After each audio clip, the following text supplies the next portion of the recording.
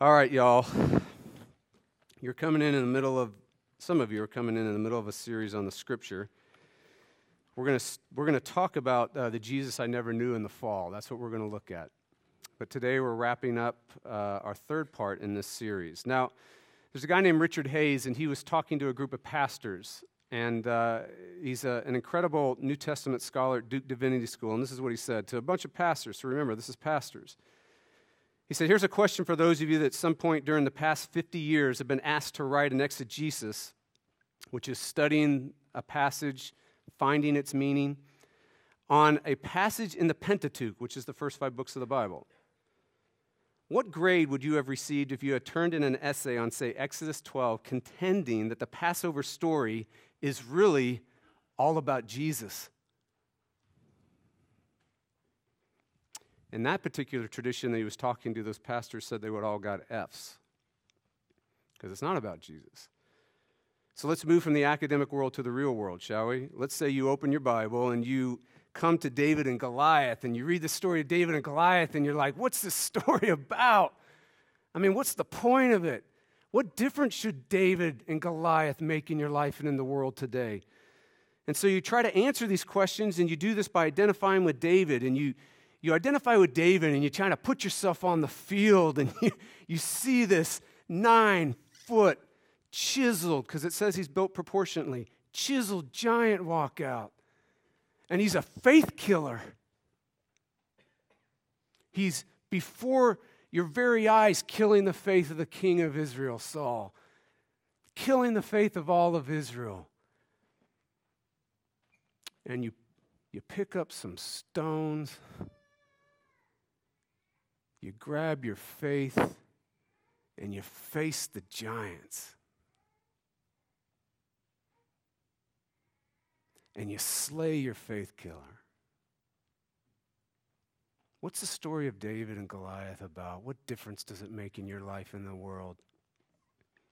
Face your giant. Be like David. Pick up your faith and slay your faith killer this morning.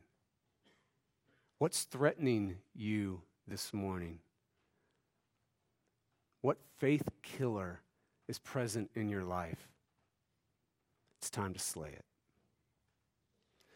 Now, several years ago, I was teaching a class on how to read the Bible, and we got to this David and Goliath story, and we were doing what we just did here. We talked about the story, what's the point of it, what difference does David and Goliath make in your life and make in the world today? I mean, how does that impact the present? And a friend of mine, a guy named Rob Nettles, who's here, he was an elder here, and they've moved away, and he became a trader, but now he's back, maybe. Well, he raised his hand, and I said, yes, Rob. And he said, why is it that we always identify with David in the story of David and Goliath? Why do we always identify with the heroes in the Bible stories? Why don't any of us ever identify with the Philistines or Goliath? It got so quiet in that room, you could hear the 2 crickets in the back of the room chirping. How do you read the Bible? Does it matter how you read the Bible? Jesus in our passage today says, oh, it matters. It matters how you read the Bible, because you can read the Bible one way and it's going to burn you out. And you can read the Bible another way and you're going to burn within with life. Which way are you going to read the Bible? Please stand for the hearing of God's word.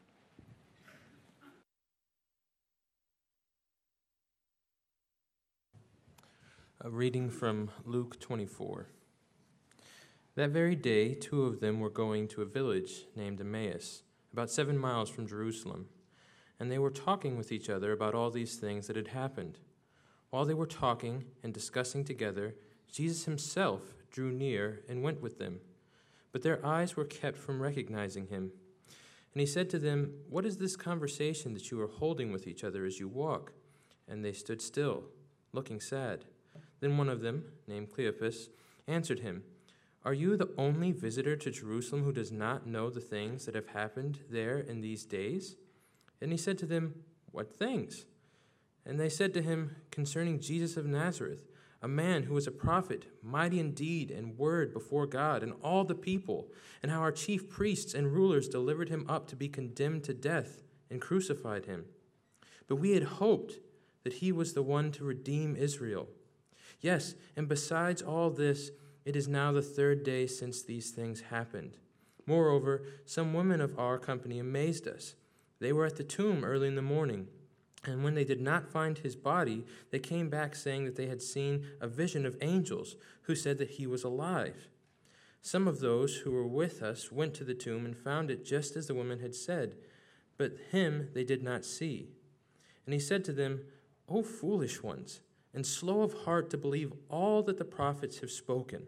Was it not necessary that the Christ should suffer these things and enter into his glory?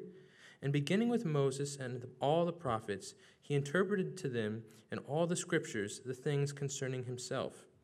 So they drew near to the village to which they were going.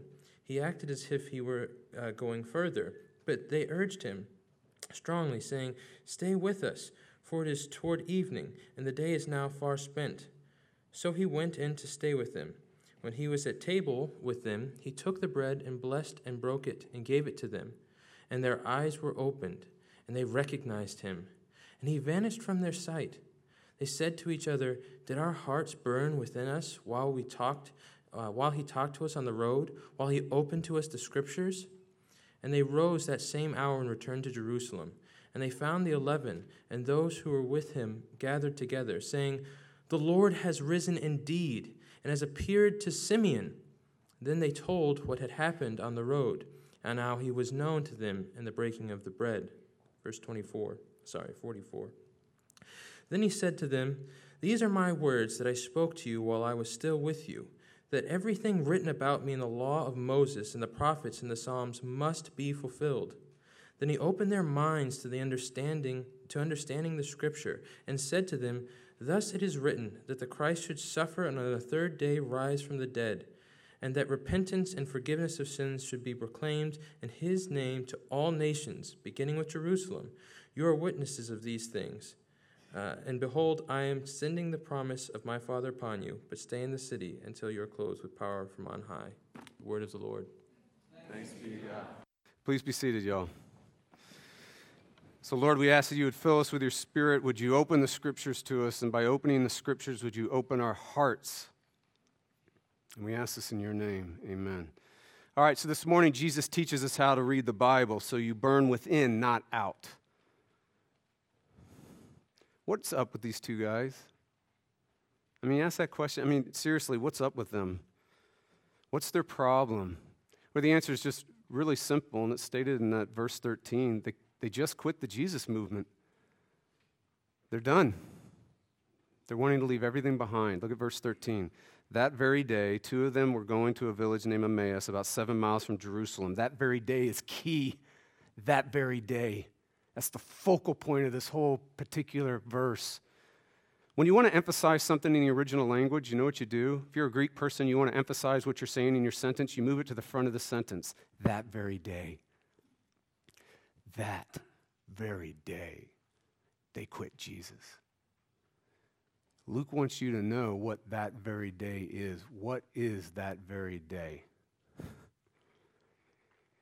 Verse 13 would literally read this way. And it's in the original language. I don't know why it's not in your translation. But there's a word that means behold or pay attention, and it's the first word in the sentence. It goes like this. And behold, pay attention.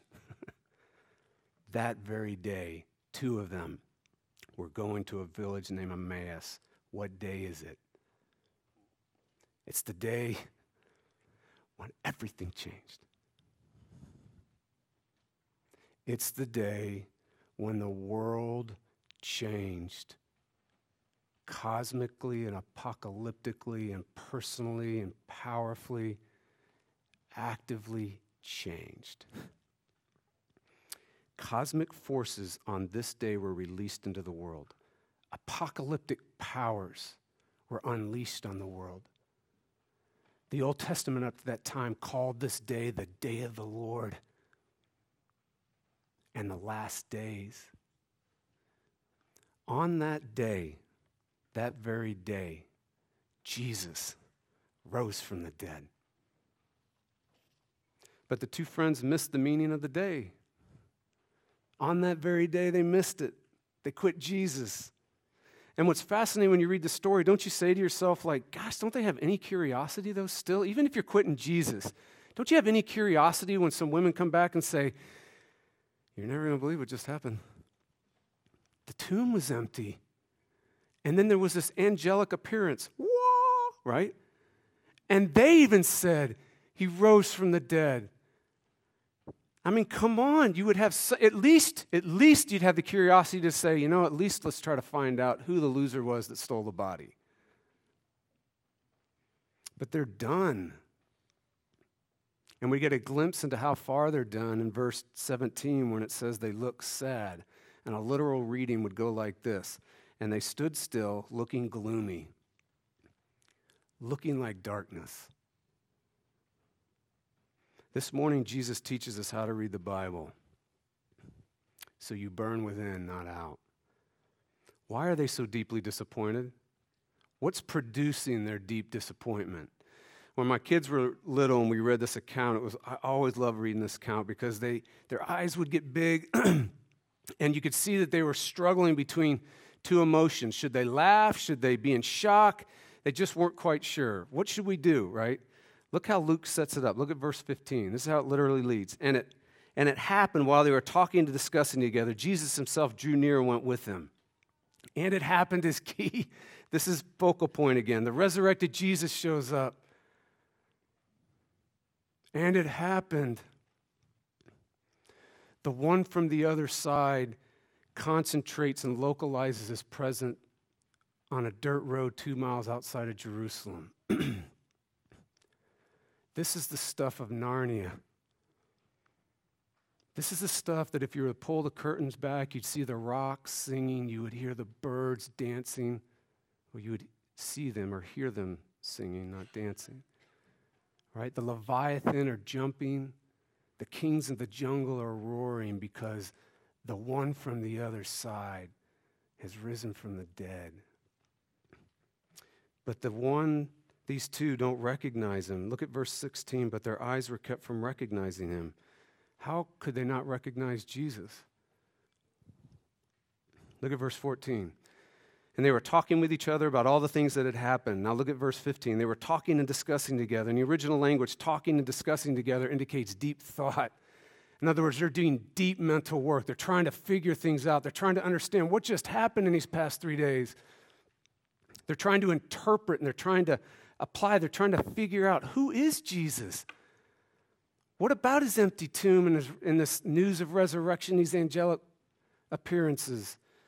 They're trying to bring together all the powers of human reason together to try to interpret and understand who is Jesus.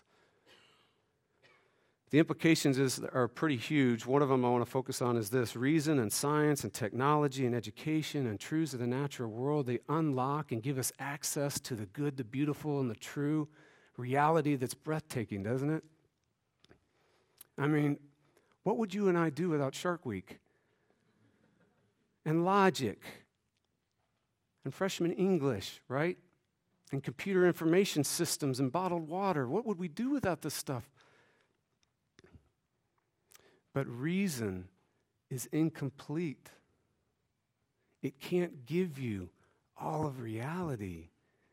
It can give you some reality, and what it gives is breathtaking, and it's beautiful, and it's good, and it's true, and it's to be understood and enjoyed. But it can't give you the deeper realities of life, like intimacy, and meaning, and love, and community.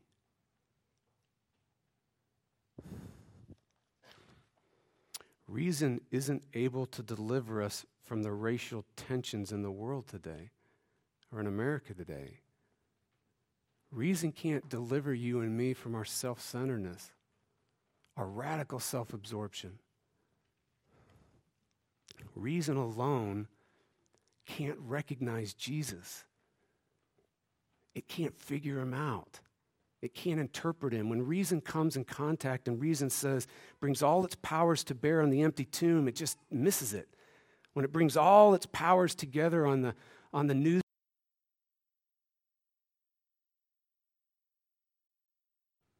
you're not the car you drive. You're not the contents of your wallet. You're not your family. You're not your problems. You're not your age. You're not your hopes. And you're not your khakis. And we could add, and you're not your divorce or your parents' divorce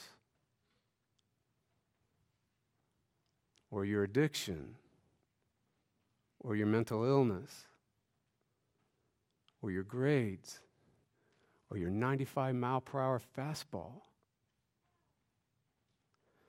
The two friends put their hope in a political savior. Do you see that? They wanted a national salvation. So what the two friends didn't get, what they put their hope in, is they didn't know they were not the abuse and the oppression of Rome. They were not that, but they thought they were. They put their hope in their race's security and power. They put their hope in influence and importance, their need for it, and they didn't realize they're not these things. So I want you to look at verse 16 again. But their eyes were kept from recognizing him. The word kept is very powerful. It means they were controlled. They were seized. They were taken possession of. What was seizing them? What was controlling them? Their misplaced hope. When they put their trust in this hope tried to take God's place. And when it takes God's place, you can no longer recognize God. When we hope in good grades and we hope in being friends with the right people and we hope getting into that sorority and that fraternity, that becomes our hope and that becomes how you're going to see yourself. That's who you are. When your hope becomes, gosh, if I could just be a good Christian, I can have this deep sincerity like Susie does in submitting to God. If I could be this justice-oriented, sacrificing, generous person and live that way.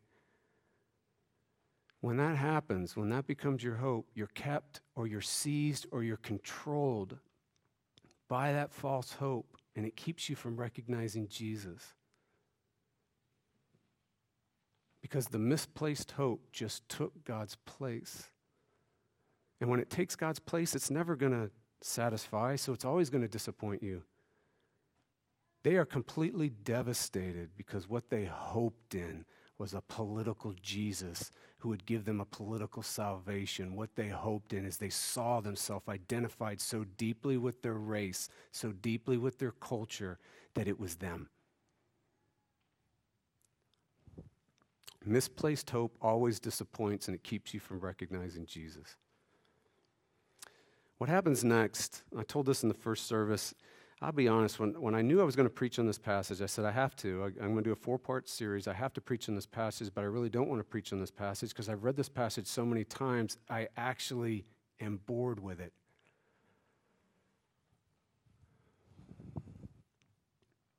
And so I said on Tuesday, the morning of prepping, I said, oh God, would you help me re-experience this text? Could I listen to it almost like it's the first time? Could I come to the text with a sense of naivete and a sense of wonder? And when I got to this part of the text, I was overwhelmed with the spectacular reality of what happens next. What happens next is completely unexpected. It takes your breath away. It sets the pattern for recognizing Jesus. So in other words, you come here and you want to know, how do you recognize Jesus? How do you experience Jesus? How do you grow to rest, rely, rejoice in Jesus? How do you move in a deeper friendship with Jesus? How do you begin and continue and grow in encountering Jesus? How do you recognize Jesus? How do you build your life around Jesus that way? This, what happens next, sets the pattern for the history of the church, because this is the first resurrection appearance of Jesus. The resurrected one, he's come from the other side, and now he's going to encounter the first human beings. These are the two first human beings he's going to encounter. What he does next sets the pattern for how he relates to you, for how he reaches you, for how he draws near to you, for how you actually experience him and have a friendship with him. What he does next is breathtaking, because what does he do? Does he give a heavenly revelation of himself, some new, does he at the very least go up to him and say, hey, it's me. It's me. I'm here. I'm here. The first thing the resurrected Jesus does when he encounters two human beings to help them recognize him, to help them experience him, for him to become real in their life, is he reads the Bible to them.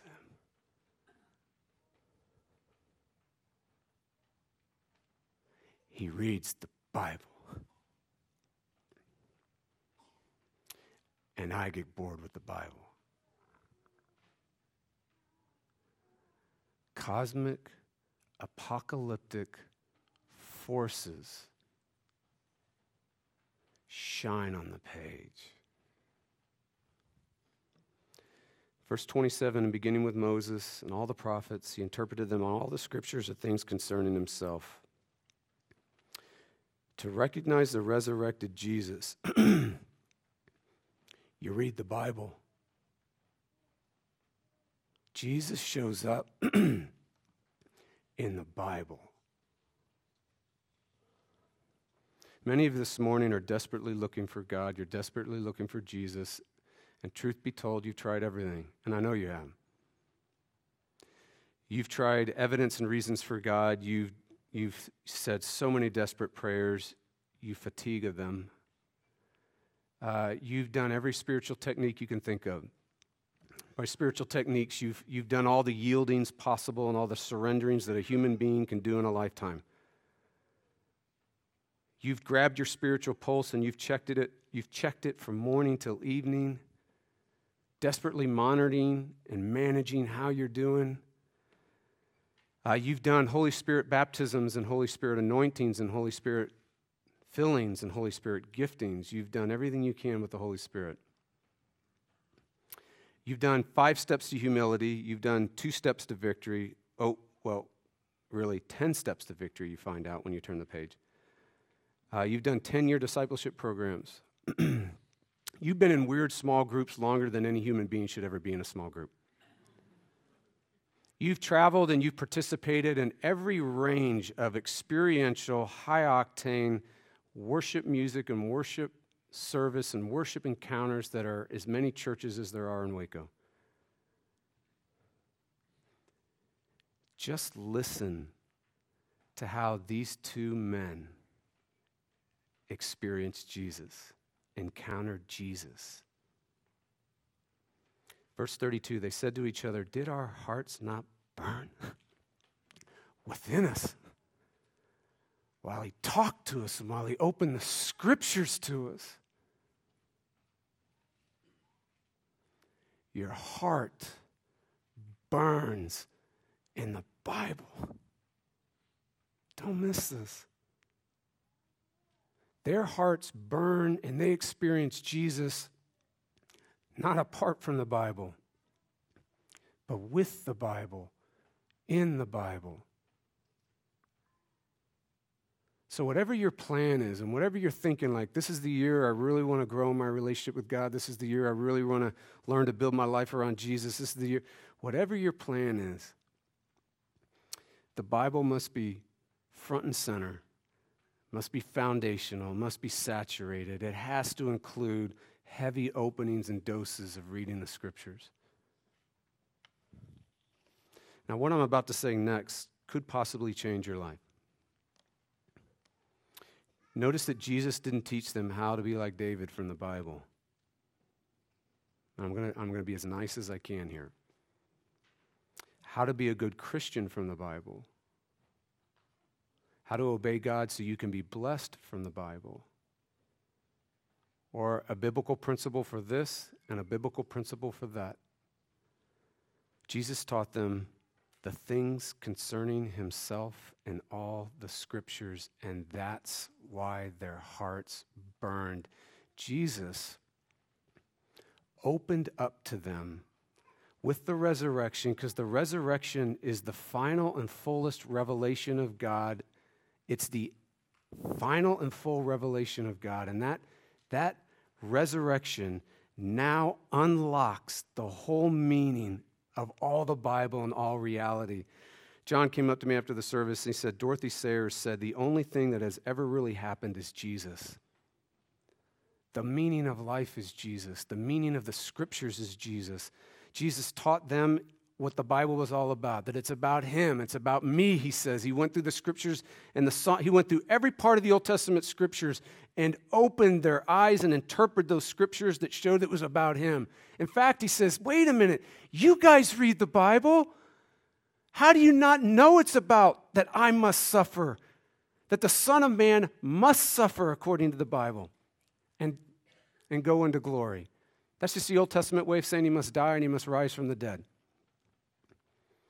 Here's the point. You can only understand and you can only experience and you can only apply biblical stories in the Bible if you connect it to the bigger story of Jesus and his salvation.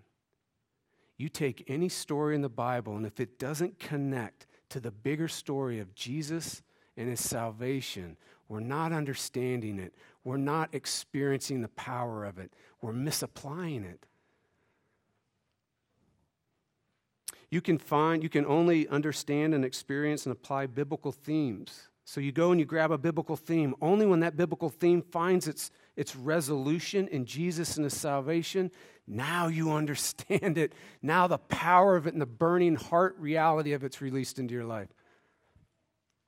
And here's a big one. You can only understand biblical laws and ethical principles in the Bible when they find their completion and their fulfillment in Jesus and his salvation, or you will burn out. So the Bible is about Jesus, and we all need to grow in what that looks like and how that actually takes place. But can you imagine, it might have been something like this when Jesus opened up the Bible and he got to David and Goliath. That's one story I would love to have heard, his Bible study on David and Goliath. But maybe we can. Maybe it went something like this, right? Yeah, Goliath, 9 feet, chiseled warrior, walks out onto the field between the two armies. 2 times a day for 40 days. That's 80 times he walks out and he threatens Israel. And the text says all of Israel falls on its knees in fear. Have you ever been so afraid that your knees literally knock? Have you ever had that experience? That's what it says Israel did when he came out and threatened them. Israel's champion was supposed to fight the Philistines' champion. So Israel's champion would be who? King Saul. Remember what we found out about King Saul? It's interesting. How was he described? The tallest man in Israel. And the most handsome. Think Brad Pitt, right? Or whoever it is today. But ultimately the story isn't about Goliath, and it's not about Brad Pitt, and it's not about Israel, and it's not about David, it's not even about Saul. The text says ultimately, you know what it says? This is a story about the battle belonging to the Lord, the text says. This is a story about, quote, the Lord saves Israel. So the Lord has a champion, and the Lord's champion slays the giant. And the text says that while David is slaying this giant, all of Israel watched. They did absolutely nothing. They didn't fight. They didn't lift a javelin. All they did was be afraid and watch while someone else fought for them, because the battle belongs to the Lord.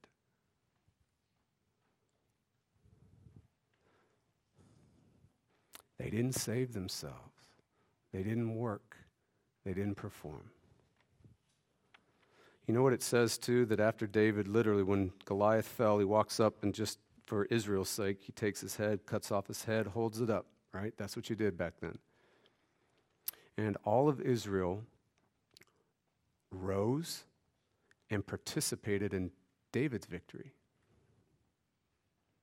They rested, they relied, they rejoiced in the champion's victory. I would imagine that probably at this point, Jesus turns to these two and says, I'm the better David.